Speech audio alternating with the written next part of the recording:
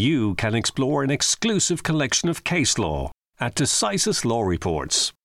Browse a comprehensive collection of nearly 14,000 reports of Irish legal judgments delivered since 2011. Visit decisis.ie to find out more. Hello, and you're very welcome to episode 35 of The Fifth Court, a podcast on legal affairs presented by myself, Peter Leonard, barrister. And myself, Mark Tottenham, barrister and editor of Decisis.ie. Mark, last week we took a look back at the Eileen Flynn case from the 1980s. Eileen Flynn, as everybody will recall, our listeners will recall, was an Irish and history teacher at the Holy Faith Convent in New Ross, County Wexford. She was dismissed from her position because she got into a relationship with a married man locally, had a baby with him.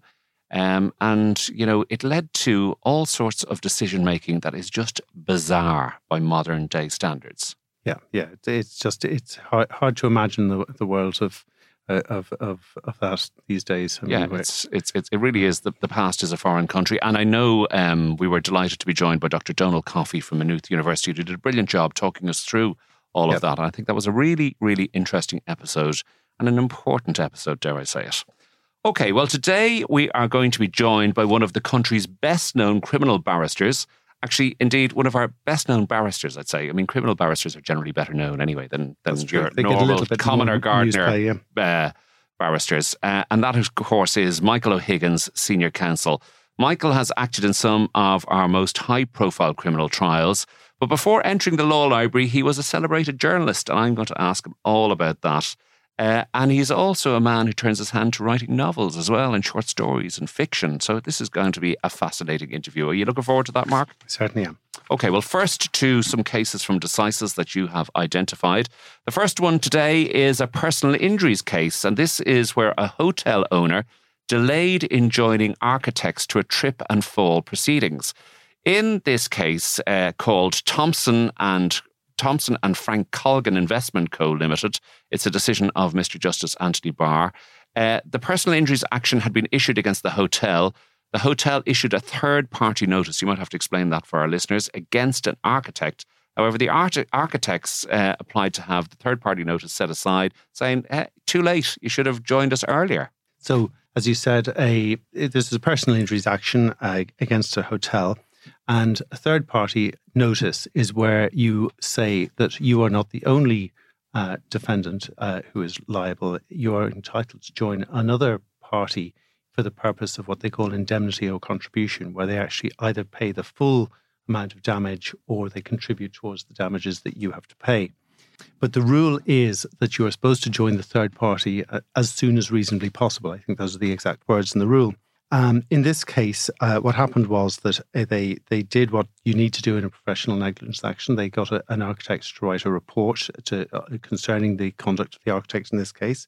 So they retained him in September 2020. He furnished his opinion in December 2020, so within 3 months. Counsel then drafted papers very quickly by the 8th of December 2020. But unfortunately, the third-party notice or the motion to join the third party was not issued until October 2021, which is a good 10 months later. And on those grounds, the architects, once they were joined, sought to set the third-party notice aside, and that order was granted by the High Court. Mr. Justice Barr said, no, too late. Too late. Wow, okay. All right, the second case today concerns a European arrest warrant and whether the respondent in this case, who was a Polish national, should have been notified of his criminal hearing in Poland. This is the case of the Minister for Justice against Kluska, I think it is, and it's a decision of Ms. Justice Siobhan Stack. In this case, the judge held that while there was uncertainty about the respondent's address, where was he actually living, the individual himself was aware that he had criminal proceedings that were going to come up in Poland. And one of the issues that very often arises in European arrest warrant cases. So the European arrest warrant is effectively the form of extradition that arises within the European Union. And one of the issues that often arises, particularly in these civil law jurisdictions, is where there have been hearings in absentia. That's quite rare in Ireland, but it seems to be not uncommon in other countries. But it happened in the Enoch Burke case, didn't it? No, it wasn't a criminal case. Let me just add very quickly. But he was outside the room, wasn't he, while this case was being heard? I think we may be coming back to that. Yes. But in any event, the one of the requirements that was that he give his address to the Polish authorities. They served him with notice of the proceedings to that address, and he said he didn't hear about them. And the court held that, well, he having given that address, if he didn't collect his post from that address, that was his responsibility and not that of the Polish so state. he couldn't get away with it on that technicality. Yeah. Okay, finally to a landlord and tenant case where the landlord was refusing to accept a HAP payment. That's the housing assistance payment, I think, that's provided by various local authorities throughout the country. This is the case of Fitzpatrick, residential tenants versus the Residential Tenancies Board, a decision of Mr. Justice Simons. The landlord in this case sought to recover possession of residential property from a tenant and issued a notice of termination. The tenant challenged this, but the RTB held that the termination notice was valid. That's right. So, yeah, exactly. So when there's a challenge to a notice of termination in residential tenancies, that goes before the Residential Tenancies Board. And in this case, as you said, they held that the notice of termination was valid. This was then appealed to the High Court. And in the High Court, the tenant then argued that the landlord had acted unlawfully in refusing the HAP payment, the housing assistance payment. And basically, this argument was refused by the High Court on two grounds. First of all, they didn't argue the HAP payment issue before the RTB, the Residential Tenancies Board. And secondly, the issue concerning the HAP payment hadn't arisen until after the valid notice of termination was issued.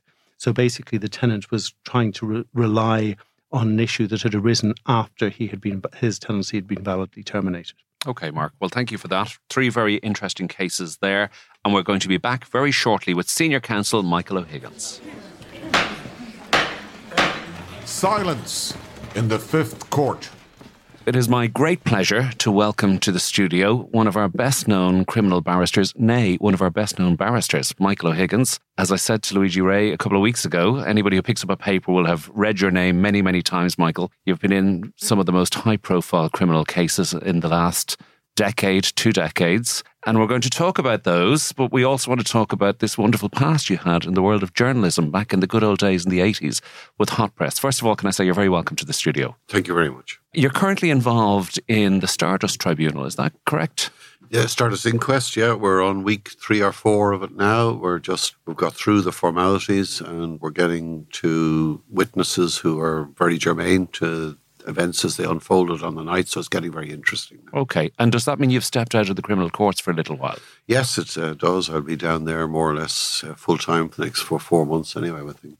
Okay, I've seen you in judicial review cases, you've been in cases that I have been in, etc. So you've always kind of had a civil practice as well as your criminal practice, but people will know you best as a criminal barrister. I used to do a very steady trickle of it that occasionally threatened to become more than a trickle, but never ultimately went that way. I did plenty of defamation cases and indeed quite a few that ran the distance to juries and that, and also false imprisonments and all that kind of thing. But yeah, I got my fair share of it, certainly. Okay, well, we're going to come back to the criminal law in a minute, but I want to go way back. Before you entered the law library, you were part of the Fourth Estate, isn't that correct? And you were a journalist for many years. I was a journalist, yes. When I started the Inns, I was working as a journalist. I worked as a journalist in Hot Press magazine. Yes. And I worked in McGill magazine. And I freelanced for all the national titles and did bits and pieces for them. Yeah. Okay, now there were 2 very exciting publications back in the 80s. I mean, this was kind of, this is cutting edge stuff, Michael. So let's go to McGill to start with. I didn't know about the McGill. Vincent Brown, the great Vincent Brown? Yes, Vincent launched the magazine and had a succession of really good editors, Colm Tobin and John Waters, Fintan O'Toole, Brian Trench. Period, I was there. And, it was an extraordinary magazine. Yes. I mean, now, and even long before now, the newspapers started to replicate what they were doing.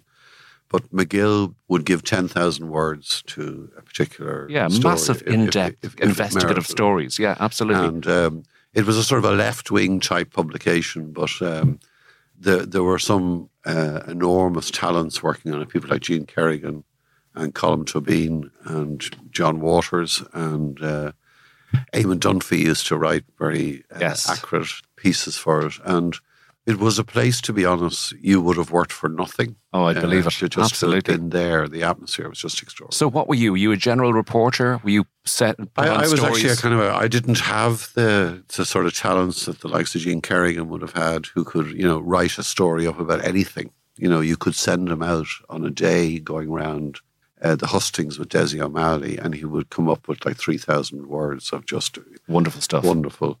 I mean, I would have been looking at a blank page. So to earn my keep, I had to actually generate material more than writing. So I used to do a lot of crime stuff. I remember both reading in the South and in Belfast and its environs. I remember reading in relation to Vincent Browne that he used to have editorial meetings once a month to plot the magazine. And somebody was assigned every month to try and figure out how Charlie Haughey had made his money. Do you recall those? Yes. Vincent, when I was there, was publisher because he was editor of the Tribune. And he used to send sometimes to the editorial meetings or sometimes for the meeting that would occur when the magazine came out. And Charlie Haughey's wealth was one that was trotted out. But he was very eccentric, as you know, and very mercurial. And we would get all sorts of edicts, including the first one was no writing. And we were urged to read the Telegraph, which had this very telegraphic form of reporting and to stick to facts.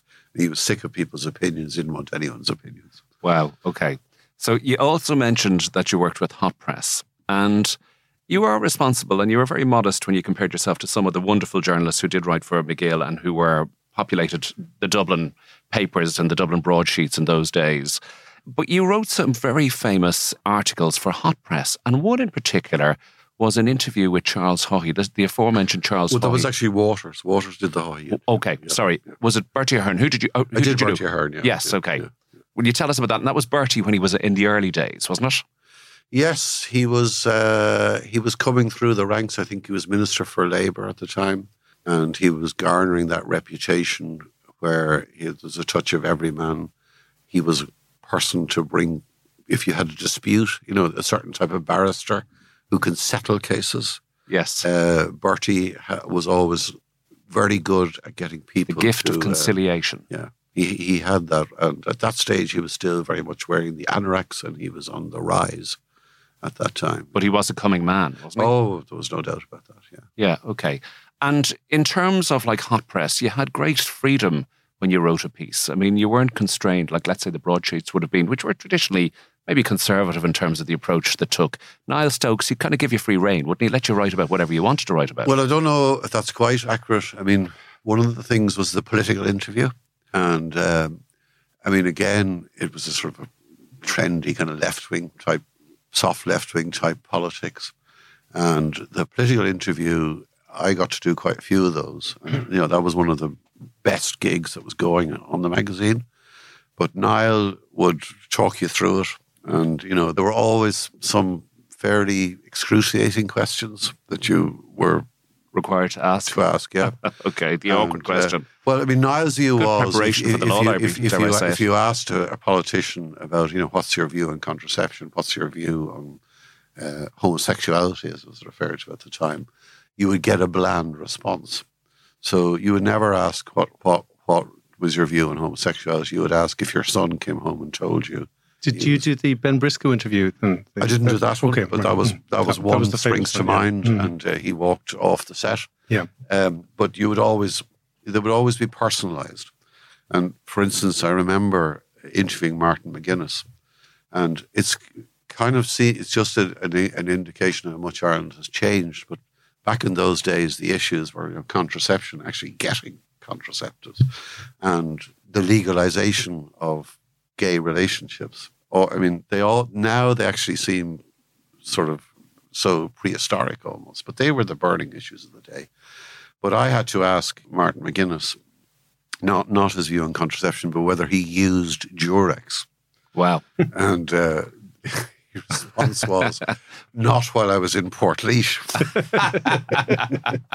A good answer. Wow. But there you go. You had to ask those questions. And but having, I remember the same Martin McGuinness interview, but the niceties of it probably escaped me, but he had given an answer about the Don Tidy kidnap. And when he was running for president. So this is mid-80s, but 83, 84, John Tidy, Yeah, when he was, well, it was just post that. Yeah, it was actually, that was the time. But when he was running for president, they lifted something from the interview which contradicted what he was saying now, 25, 30 years on. And it was it was an awkward moment for him. Yes. Yeah. But it must have been, to see your past life re-emerge, Michael. You know what I mean? A piece of work from the 80s suddenly being relevant. Well, journalism, what was that, 2011, was it? It's so ephemeral, and I suppose the fact that it did crop up, it was a moment. Yeah. Am I right in recalling? And I appreciate I've got some of these wrong, but did you do an interview with the General? Oh, I did several interviews with him. Yeah. Martin Cahill. Yeah. Now you got to tell us more about that. Well, he was certainly a one-off. That's for sure. He was one of the first, I suppose, super criminals, but at the same time very different to the current breed. He did a lot of robberies. He didn't do drugs, or certainly wasn't doing drugs at that time. I don't believe he ever did. But he made money, and unlike other criminals who made money, he didn't lose it in the bookies, or he didn't spend it or squander it or drink it. He was very abstemious. And he bought a house in Cowper Downs, which was a very up-and-coming area at the time. And again, he didn't exactly flaunt it because he had very little social skills. I mean, he didn't interact with his neighbours or anything like that. But people were aware of him. And then, for whatever reason, they decided they would do this 24-hour surveillance on him. It was one of these cracking down on crime. And he sort of ridiculed it. With the Mickey Mouse outfit all of that, yeah. Hand over the face, all that sort of stuff. He got arrested on some public order offence. And when he came out, he was wearing the Mickey Mouse top and he pulled his pants down. And at that time, there were 4 Dutch paintings by Dutch masters, which he had stolen from the Bike Museum. And one of them was The Letter Writer by Vermeer. And Martin dropped his pants and the Mickey Mouse outfit and started to sing, "I'm going to sit right down and write myself a letter." There you go. It captured the public He was a great man for taunting, wasn't he? I mean, famously up to the golf course in Stackstown where the guards used to play, and he dug up the greens and all that sort of stuff. Now, tell me, how do you go about interviewing him? Because, I mean, this is a serious publication you're writing for. You want to get something, So, I mean, is he going to talk to you when he won't talk to other people? Like, is there value in an interview with him? Is he going to give you something? Are you going to explain the man better as a result of that, Michael? I'm just curious to know what you went in to do. He did, funnily enough. He did, because... first of all, it took an awful long time to get the interview. I mean, I made uses of myself and called endlessly to his house. And eventually he caved in. I was living up in a bedsit in Harold's Cross at the time. And he came up to my bedsit at 10 o'clock. And he came in, and I think he left about 3 in the morning. And then he would The two of you in the bedsit? Yeah. To come up over about 6 or 8 weeks, then he would come up and spend 3, 4, 5, 6 hours.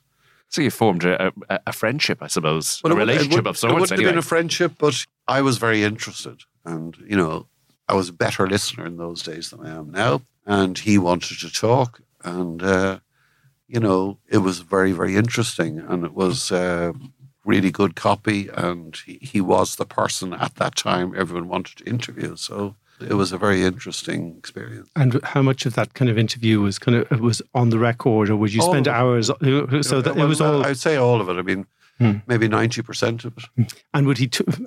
How frank was he about his career as a criminal? I mean, was he cagey? I think he was frank about it. Yeah. I mean, it's hard now because we've moved on. It was, in retrospect, it was slightly more innocent times. Was he likable, Michael? Yes, he was. Endearing, he was like old-fashioned, decent criminal.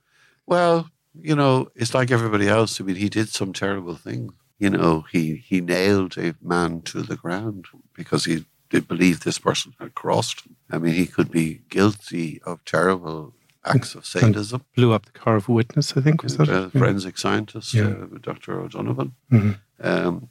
And again, it was not sophisticated. I mean, his attack on the Forensic Science Laboratory was based on some idea that they were fitting up evidence, which they weren't, to be absolutely clear. They were absolutely not. But even if evidence had been or was being fitted up in some sort of way, it would all have happened long before it got to the laboratory, because, it's fixed before it gets near the laboratory. And again, I'm not saying that happened, but that was his gripe. But he wasn't really clued in enough to realise that if there was a problem, it existed long before it got to the forensic science laboratory. Yes. He just didn't have that level of sophistication. Unfortunate for the poor people working in that area. So, Michael, we're going to get to your legal career, and I know I'm dancing around the houses, but you had a stint in RTE prior to that. And I was always very curious about something you said to me years ago, if I can recall correctly. You used to do the night shift, didn't you? Write the news, the night train, the midnight hour. And I remember asking you, the glam of television, the glam of radio. And you told me that you kind of stayed away from that because you very much wanted to be a barrister and you didn't want your head turned by kind of the glam of media and broadcast. That's very true. Is that a fair recollection? Well, if I might explain it to you like this. I was doing all right at the journalism, and then I got my legal qualification. I was coming to them, and I couldn't have survived at the bar without doing the night shifts in RTE on the Friday and Saturday night. It was 11 at night, 7 in the morning. Just would have been a non-starter. But the work I did, whatever it was, and I was fortunate it happened to be in RTE, it had to be as unattractive as possible, because if it became in any way attractive, you'd sort of say, oh, well, I'm down trying the bar and all the rest of it. It had to be completely and utterly awful. Wow. Because it couldn't be an alternative, because that was the way to incentivize that if you were down at the bar, you really had to try hard. This wasn't just something you were trying out to see how it went. And I got offered better shifts in RTE, and I turned them down because I felt, no, it had to be not an attractive alternative. You really wanted to make it as a barrister. And don't get me wrong, I enjoyed the individual nights in RTE and I had really good fun with the people I worked with. But to come in after a week's work and work from 11 to 7 in the morning and then sleep all day and all the rest of it. And RTE were so wonderful to me. And in the summertime or Christmas time, I could write my own shift and do as many shifts. I did full time during those breaks, but they gave me as many shifts as I wanted. And I'm very indebted to Michael Good for doing it. That's the great Michael Good. So the law. Okay, and Mark, do you want to come in here? Because I'm doing a lot of chatting about journalism. But the law, so what was the appeal of the law, Michael? Well, I had a very naive view of the world. And I had a very romantic view of journalism and a very romantic view of the law. And it was spurred on by all that, this idea that doing justice and all that sort of thing. But it was actually... It wasn't really. I didn't really understand it. And was that born of Rumpole of the Bailey and sort of To Kill a Mockingbird, or was it where did your romantic sort of view? I think it was more born of. I mean, at the time, when I was in UCD and that, the Nicky Kelly case was very prominent, and it got a lot of traction, and there were no doubt other cases, and there was a dialogue which you'd never see anymore about that the elements of the state were repressive and all the rest of it, and all of that had a very powerful effect on me. And I had a very kind of one-dimensional view of things, that I bought into a lot of that analysis, not just in terms of Nicky Kelly's particular case, but that was very much the way things were done. And do you mean that you thought that you could come in the sort of truth and kind of affect change to the system using the criminal law? Or? I don't think it was like that, Mark. It's hard to articulate, but I think I had an idea, that there was these bad guards who were fitting people up and all the rest of it. And that's not to say that on occasion such would not have occurred. But insofar as it may have occurred, that was very much an exception. And that when you actually settled down and looked at what was happening, it was likely that, someone might be arrested and detained. They didn't wait for the solicitor, or if the solicitor was a bit delayed, that was fine. And the time was used to perhaps get a person to engage in the interview, which they might not have engaged until such time as the solicitor arrived. And this was an unfair procedure. And when you actually began to understand what the whole process was, you were going in and fighting points that, no, it's really important, actually. You don't commence the interview until the solicitor has arrived, and you'd argue that point out minutely, and ultimately sometimes would be successful. The statement would be excluded. The case would collapse because that was the only evidence.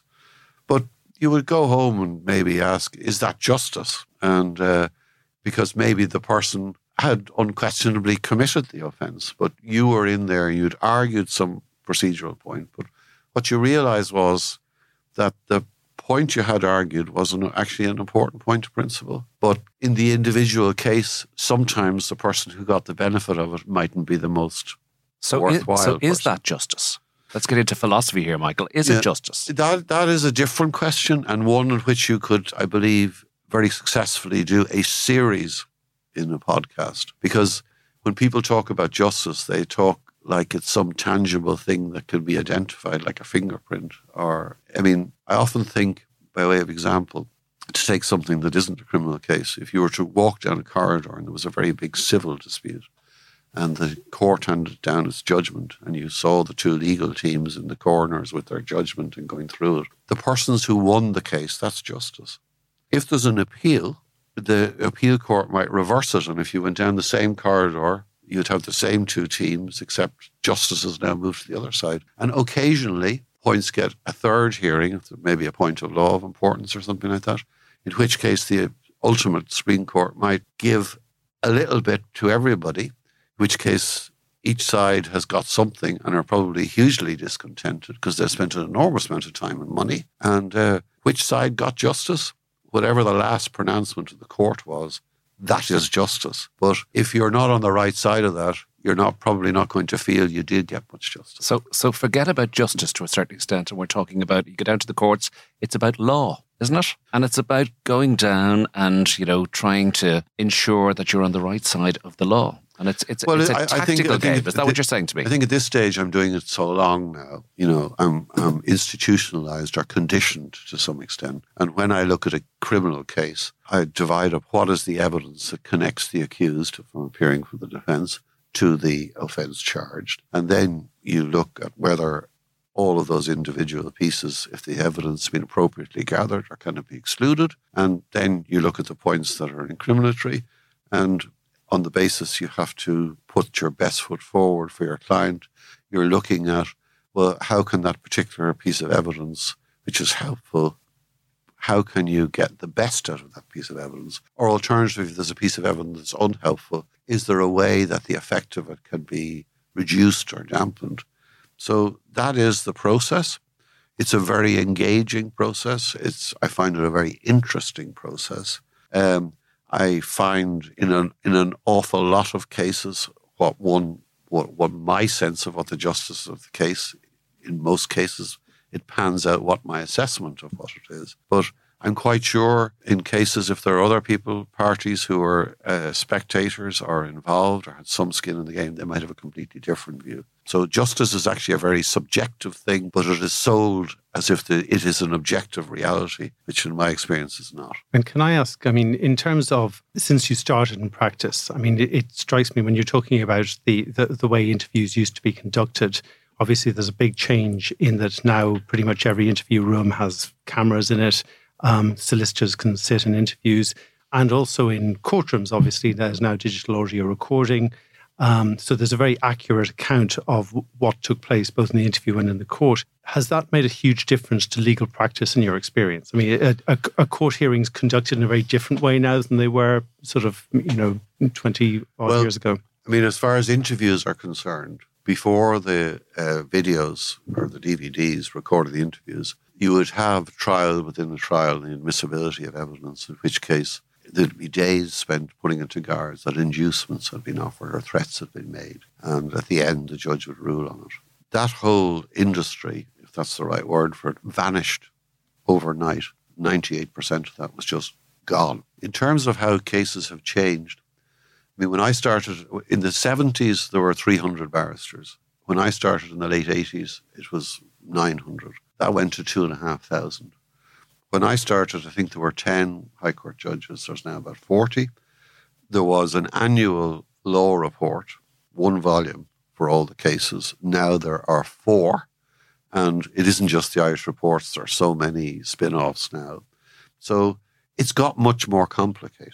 And with technology and CCTV, there's, we're getting disclosed in cases now thousands of hours of CCTV. And electronic messages and all that kind of thing that you control through. A mobile phone now, if you actually hard copy, print what's on the hard drive. It's 100,000 pages. So there's something's going to have to be done about that. But the cases have got much more complicated. But I don't think you can, it's not a coincidence that when you get 4 times as many lawyers, you get 4 times as many reported cases. And the whole thing has now just got much more complicated and much less straightforward. And from that point of view, cases are getting longer and the issues are getting more complicated. And I don't know what way that's going to go.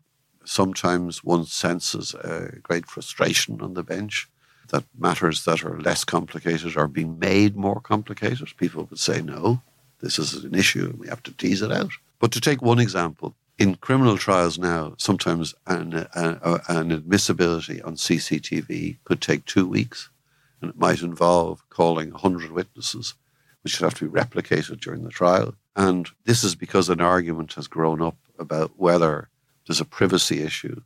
If you're walking down the road and the guards go to every second shop and get the CCTV, they can piece your life together. And they couldn't do it themselves. And most of these systems are unregulated and they go far beyond what the data protection laws provide. There's a whole grey area.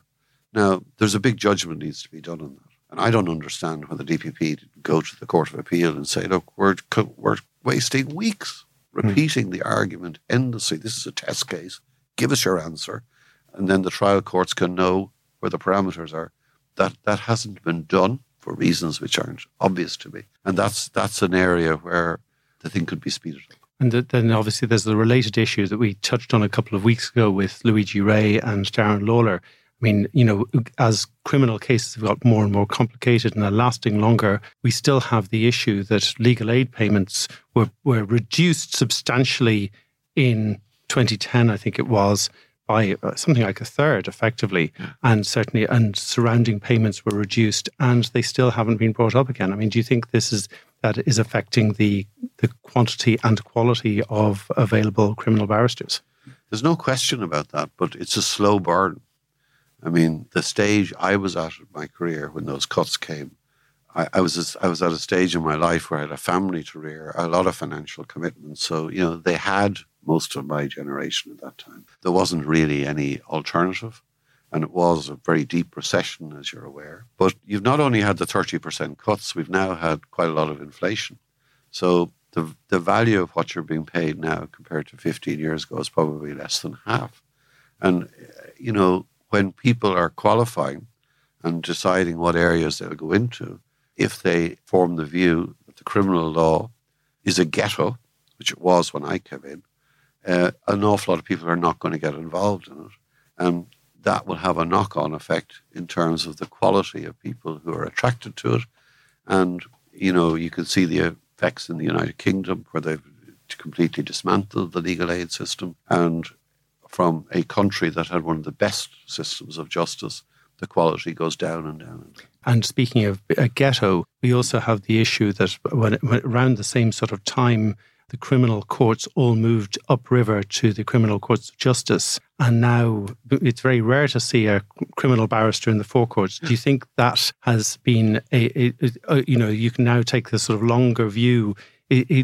Was there anything positive about that move from the criminal bar's point of view? There were a lot of positive things about it, I think. But you see, the older people will remember the good old times, but the people who've come in since 2010, they've no point of reference or point of comparison, and they're bored by it, and very understandably. And there is a good sense of collegiality and a fair degree of camaraderie between the criminal bar, because we're all under that one roof, and there's what I would describe as a good crew of people down there. And I think we're a bit more solidified than we would have been up in the forecourts. So I think those have been positives.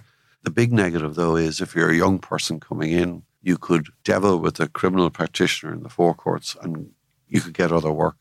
If you're in the CCJ, you're committed to crime. If you can't get your toe in the door, you're stuck. Michael, can I just go back to what you said when you came into the law library? You came in with a sort of romantic notion.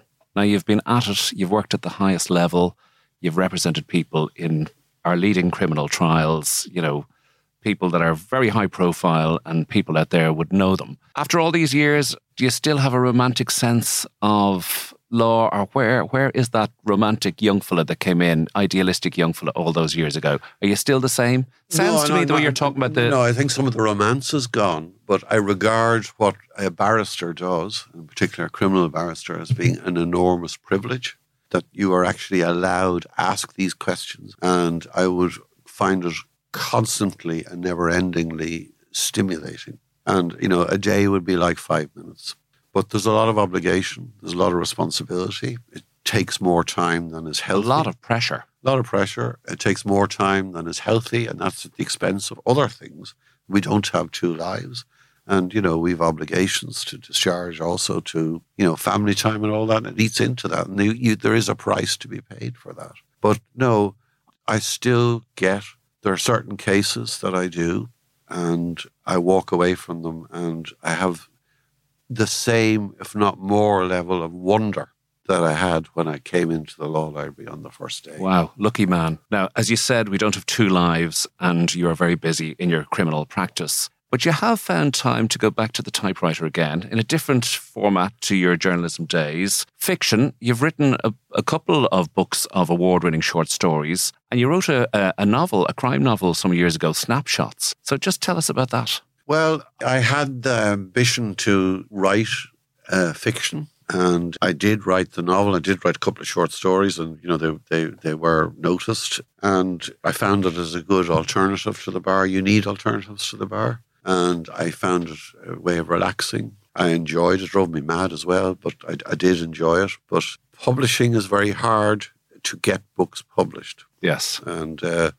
unlike if you go and do a case where anyone who's a lawyer would know, if you're not a lawyer, there's a lot of work that if the case does not succeed, you are not paid. That's part of the reality. There's no problem. But if you write a book, you know, you could be giving 18 months away of your life. And the people who determine what books are to be published, you know, it's not that they have some special understanding or insight. You've only to walk into a bookshop and see there are a lot of very poor books that gets published. So it's very frustrating from that point of view. Now, for me, no, because it's secondary. But for someone who wants to write full time, it's a very precarious business. Yes, absolutely. But you haven't been put off. I know there's a second novel in the offing. Oh, Am yeah. I right? No, I wouldn't be. Don't give away the plot line just yet, but there is one coming out. Yeah, no, I wouldn't be deterred by that. Yeah. Can I ask you a little bit about your process? You described it as relaxing. Is that something, is it a way you unwind at the end of a long day, or do you get up early in the morning and start writing? Is that At the end of the day, at that time, I mean,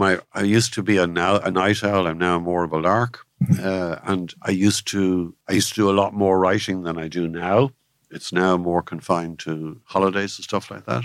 But yeah, I would be a disciplined person, and if I said I was going to do it, I would set the time aside and all that. But and do you find it's a different part of your brain from, say, writing submissions, writing pleadings and speeches, yes, and that kind of thing? You're sort of you're a little bit more free flowing, or in terms of the way you're able to write, you don't need to watch every word in the same way. Or I think the difference is when you have a case, you're confined to what the facts of the case, as alleged, are, and you know there might be an element of creativity as to how you're going to marshal those facts. But you're bound by those facts. That actually puts your imagination in a bit of a straitjacket. Sure. So when you go to write fiction, you know, the ability to process and reduce information into formats, which is what lawyers do, is a great asset. But because your imagination is so dulled, it's really hard. Yes. To actually it's very get different. beyond that different. and to imagine something outside the parameters of what you've got. And that's part of the challenge. Michael, we're at that stage. This has been a fascinating interview, and we've gone on much longer than we normally do because this has just been so interesting. But we're going to have to wrap it up. And I presume Mark asked you in advance the question we asked. Obviously, you have your own books, but are there any other legal books or movies or whatever that you would recommend to people out there? I was actually alerted to this, not by Mark, but by somebody else. The movie is very easy. My favourite legal movie of all time is a movie called Justice for All by Al Pacino. It's 1972, I think. Wow. I saw it in 1975. I was 15. It blew me away. I watch it every 5 years. And apart from the big wide lapels and the huge hair, it hasn't dated at all. Justice for All. The beauty of the movie is it's all about the grey. You know, it's not some DA prosecuting a paedophile. It's not about some innocent person on death row. This is all grey. And it is a stunning movie. I couldn't recommend it. It's a serious ethical challenge to the lawyer, isn't it? Where he's acting know the for movie? I saw it years and years ago. I think, again, as a teenager. It was isn't he acting for somebody who he very strongly suspects is not as squeaky clean as he's presenting himself? Well, I think the ultimate rub in the thing was he had a judge who hated him, and he hated the judge more than the judge hated him. And then the judge got accused of rape, and he decided he would get Al Pacino to defend him on the basis everyone knew they hated each other. And if Al Pacino was defending him, therefore he must be innocent. But there are many, many subplots under that one. Definitely one I must look up. Have you got a book for us, Michael? I do, although I had to think very hard about that. And it's funny you should mention George Carman, but that was my favourite book because it was by Dominic. Yeah, it was written by his son. A lot of people gave out about it and said he was very disloyal. I have to say, when I read the book, his affection for his father poured off the page, even though it was a very heavy warts and all profile. But what I loved about the book was he was massively insecure and he had a huge inferiority complex. His mother was from Waterford. His father was black and tan. And the mother was incredibly domineering and he had all sorts of issues. He wasn't really accepted at the English bar. He's a bit of an outsider because, the snobbery is even worse than it is here. And you put all those things together and he could still do a great case in court. I mean, it was phenomenal. Wow. Okay. Michael, this has been brilliant. Absolutely brilliant. Michael O'Higgins, Senior Counsel, thank you so much for coming in and being for having me a guest on the Fifth Court. The Fifth Court will adjourn until next week. So that's all from this edition of the Fifth Court. We hope you have enjoyed it. Can I say a huge thank you to our guest, Michael O'Higgins, Senior Counsel, who came in and talked to us about his fascinating career in the law, but also about his fascinating career in journalism and the books and the novels. Mark, did you enjoy that? And the bed sit and the chats with the General. Yes. I mean, I wondered, did they get to play any records or, when they were up there for all those hours? Well, it was hot press, wasn't it? But what a brilliant interview. What a brilliant. I knew it was going to be good, but it was really, really good. Okay. Can I also say a big thank you to our producer, Conal O'Moroyne, and to the Dublin South Podcast Studios, and to Alison for the wonderful job she has done in recording this show. And as always, if people have any comments, please get in touch. I won't say it anymore. I'm saying it ad nauseum. So that's it, folks. From me, Peter Leonard. Myself, Mark Tottenham. Thank you for listening, and we'll see you soon in the Fifth Court. Never miss a vital Irish legal judgment. Check out Decisis Law Reports, where you'll find a fully indexed collection of all Irish judgments delivered since 2011. Visit decisis.ie to find out more.